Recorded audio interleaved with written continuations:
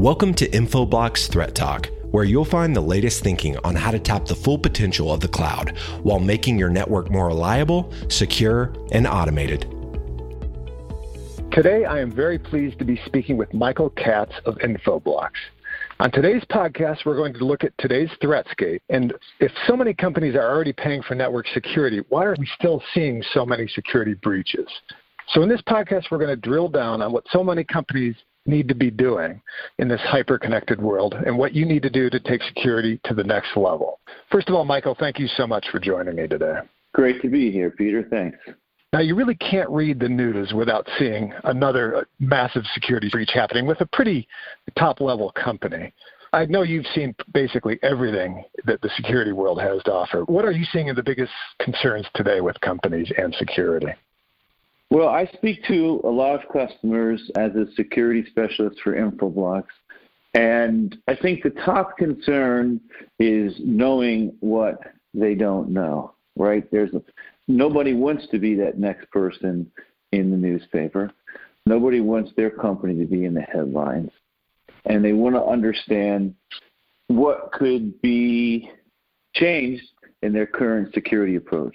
They're very, very concerned about hiring, training, and retaining subject matter experts, and it makes it very difficult to, have a strategic security framework when you're dealing with lots of change and lots of topical threats that take the attention of executive teams.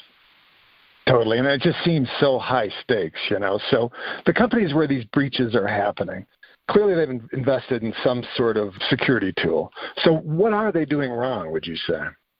Well, I think you've made a good point. They've invested in tools, and they've invested in lots of tools. And they've taken sort of a top-down approach to security, which is a risk becomes apparent in the news or reaches the CISO from the board somehow, and they rush out and get new tools.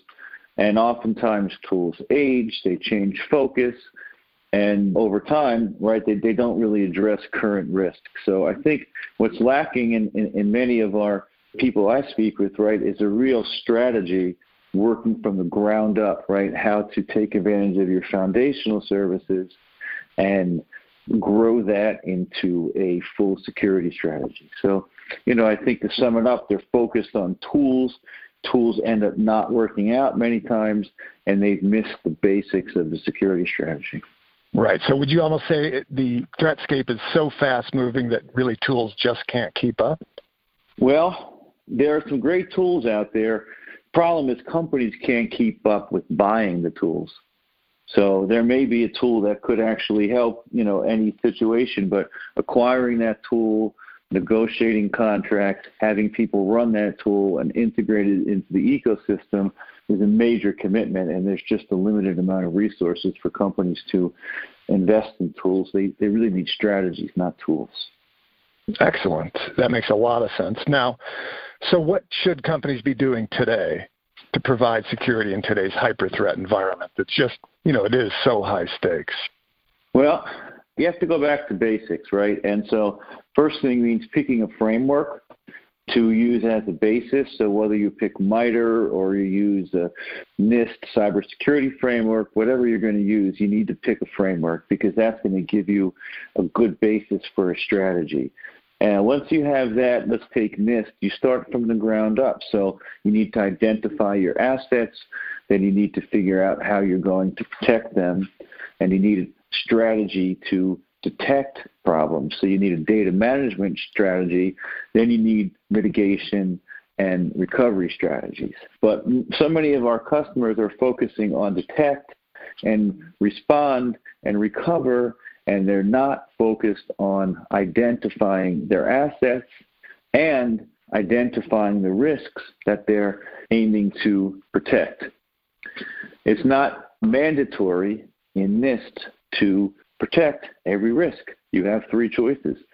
You can ignore a risk if you don't think it's going to happen. You can transfer a risk to an insurance company if it's too expensive or some other reason you don't want to mitigate it. And then you can manage risks. And companies can only manage so many risks. So I think Definitely. you need to spend money on identifying your assets, deciding which risks you're going to mitigate, and then having a strategy that is very data-driven to detect when problems occur. Right. So managing risk. And I mean, you look at the world and everybody's got a million different devices, a million different apps. Would you say this is one of the most agile approaches to today's threatscape environment? Well, I think when you go down to the foundation and you build your security from there, and you work on a data management strategy, and these really become the basis of your security strategy, agility is a lot easier. So, for instance, Infoblox, we control the IP addressing and name services. Every device that you have to secure needs these critical services. So that makes them a very good place to begin security strategy. So once you have a basis, you have agility.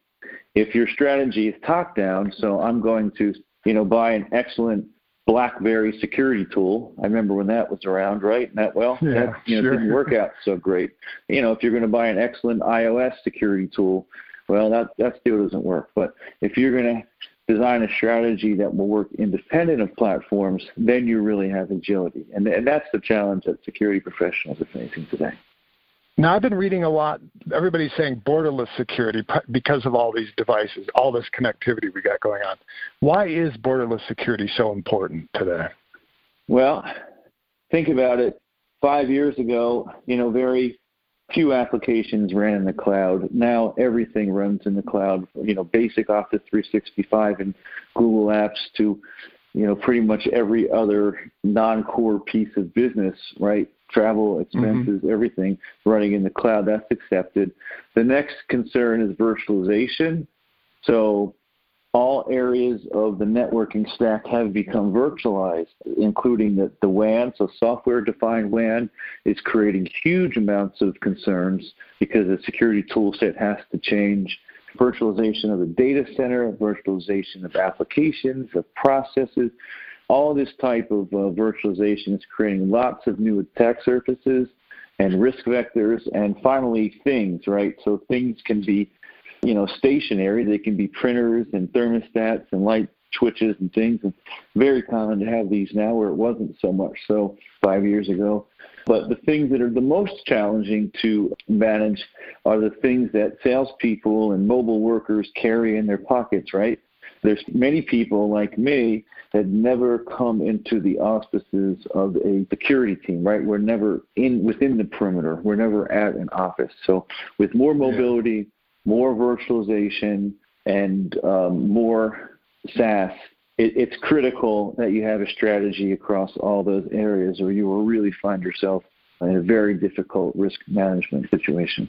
Yeah, so we're just looking at incredible complexity. So you'd think the simpler the better when you're dealing with so many things. Now, I think this is an extremely important topic. If you wanted the listeners to come away with one takeaway, what would that takeaway be, Michael? That you have the power to build a cyber architecture, to build all the basis of a cyber architecture, just from controlling foundational services, from the name service and the IP addressing service. These two simple services are common across all of your environments. And my message is to use these basic foundational services, use the data, visibility, and control that they provide in your security architectures, and you will see tremendous gains in efficiency, agility, and cost control. Well, I imagine those are three keys that companies have been really focused on now. This is just excellent information, Michael. This is Peter Shoaf speaking with Michael Katz of Infoblox. Michael, excellent information. So great to speak with you today. Great speaking with you, Peter. Thank you. You've been listening to Infoblox Threat Talk. To ensure that you never miss an episode, subscribe to the show in your favorite podcast player. If you'd like to learn more about maintaining a secure, always-on network that enables digital transformation, visit www.infoblox.com. Thank you so much for listening. Until next time.